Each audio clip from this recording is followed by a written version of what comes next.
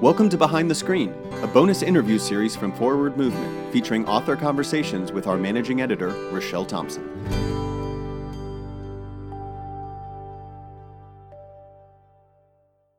Hi, welcome to this edition of Behind the Screen. Today we're with Sally Schisler, a writer for the December Forward Day by Day. Sally is a priest and missioner to the River City churches in Southeast Ohio and a repeat writer for us. This is her second time to write. Welcome, Sally. It's good to have you. Thank you, Rochelle. It's good to be here. Well, Sally, tell us a little bit about yourself so readers can learn a bit about you. Well, I grew up in West Virginia, and if anyone had told me that I would continue to live in Appalachia for the rest of my adult life, I would have been really surprised. I met my husband in Washington, D.C., and he is a native of Portsmouth. And so when we had a young family, we came back here and have loved it and stayed. So I didn't stray very far from my roots. And I have a real passion for ministry in Appalachia. And you're in Portsmouth, Ohio, just to I'm in Portsmouth, Ohio. Yes, there are several. Right. So the Portsmouth and River City is along the Ohio River there with Kentucky, West Virginia, Ohio there. So tell me, you've served for a while there. What are some of the things that you're most proud of or just you're most excited about that type of ministry? Most people think of Appalachian ministry as sort of pathetic. Aren't they all struggling? And do they even have congregations worth saving? And the answer to those questions is definitely yes. The 4 congregations that I work with are all rebuilding post-COVID. Their numbers are back where they were before COVID started, which is encouraging. All of the churches that I work with are financially stable, and that's not always the case. So I'm certainly excited and proud of that. And all of the churches have a signature ministry that they are involved in the community. So as far as I'm concerned, small church ministry can be very vibrant and very exciting. That's wonderful. That's how you came to ordained ministry later in life. I did. I am really a second career clergy person. I spent, almost 30 years working in marketing and planning and public relations.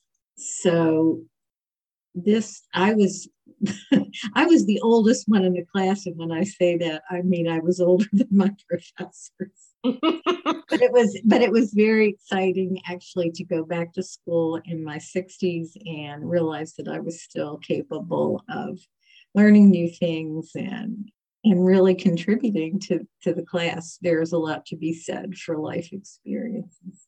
Yeah.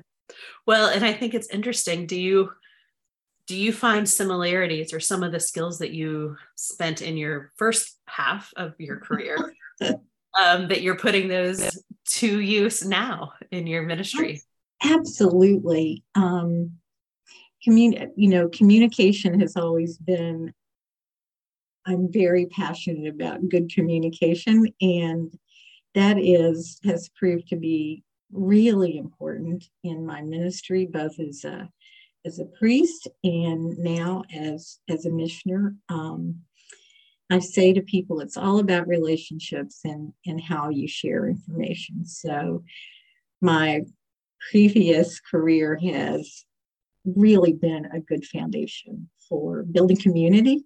And I'm very thankful for those wonderful years. And now I almost have 20 years as a clergy person. I'm giving away my age for sure. And still very active and excited. Yes, they're still, it makes me sad when I hear people say, oh, I'm so burned out. And because there's always a new person to meet and a new opportunity for ministry. And so far I am anything but burned out. Yeah. Now, this is your second time to write for Forward Day by Day.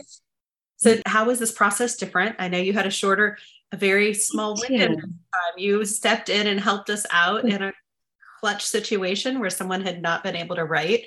But what is it about Forward Day by Day that you find in your own spiritual life is helpful?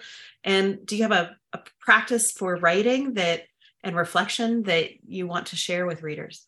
Sure. Well, first I'll talk about what Forward has meant in my life. I cannot remember a time when there wasn't a forward on the bedside table of my parents. So as long as I have been able to read, I have been reading Forward.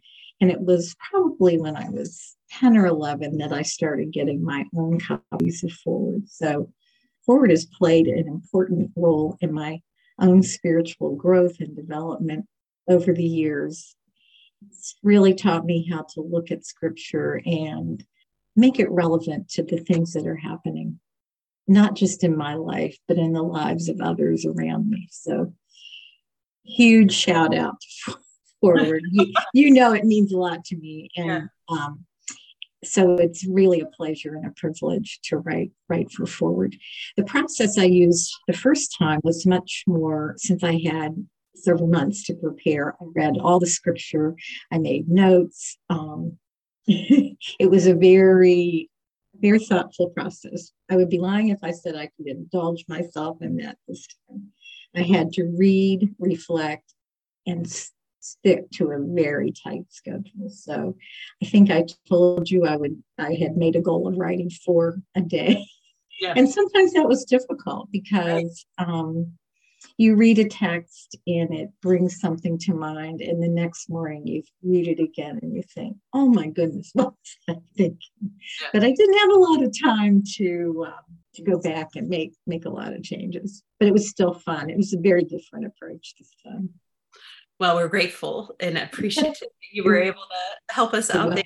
And I think one of the stories that you tell, of course, you talk about your ministry there in Appalachia and talk about some of your experiences, but you also shared that you and your husband, who is a deacon, and so you've both dedicated your life to ordained ministry, but that you all were diagnosed in the same week with cancer. That is true. Yeah, so that must have been really hard. It was, we always had our annual checkups in January, right after Christmas. So I had mine first.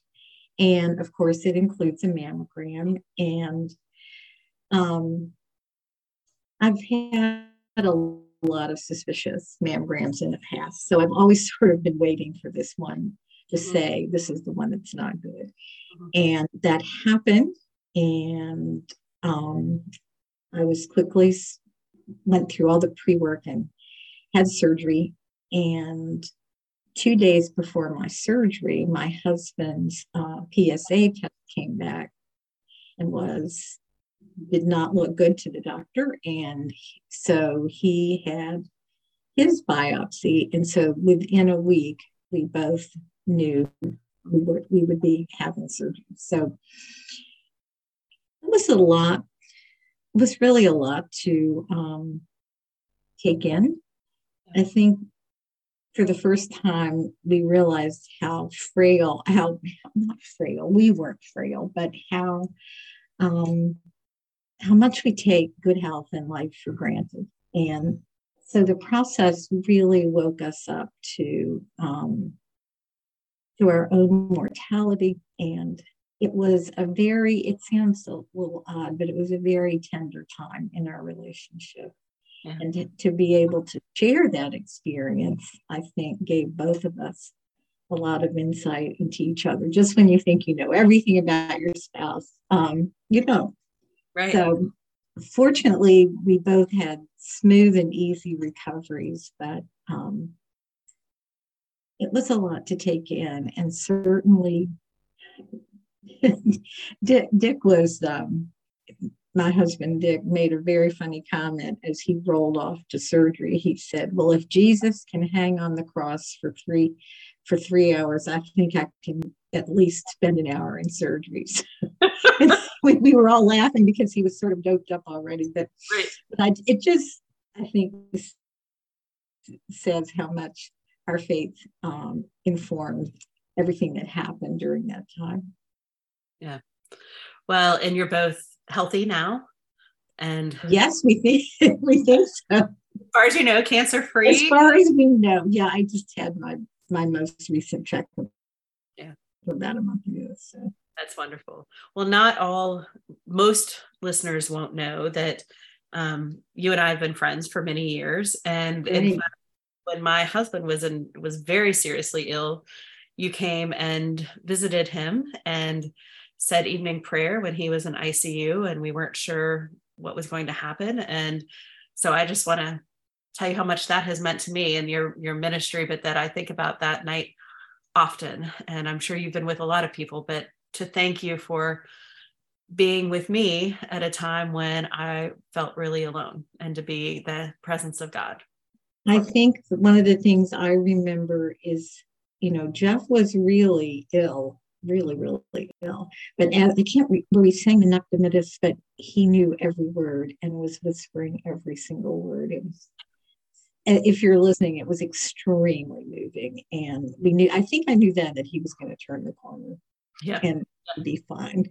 Yeah, it was one of those things when he started saying every word of evening prayer, and he was in ICU, and sort of unconscious. Yeah, I'm not sure he recognized me, but he knew the words, and but he recognized the old words and participated, which was incredibly moving. So I think about that time as well. Well, thank you. Is there anything else that you would want to share with readers, or kind of a final what you hope they'll take from this time that they'll spend with you this next month? Sure. Well, peek around your church. You're going to find a pile of forwards somewhere. Put one in your pocket or in your pocketbook and take a couple and give them to people. It's always been a part of my life, but so many people still haven't found forward. And when they do, they're thrilled. So use it as a good tool for evangelism is all I can say. Not just because I'm a writer, but all the time. It's makes a wonderful gift. Well, thank you. Thank you for your time. Thank you for your ministry. Thank you for your writing, and thank you for your friendship for many years. Oh, thank you. It's been a wonderful how many years? Quite a few. Quite a few. Thank you. Thank you, Rochelle.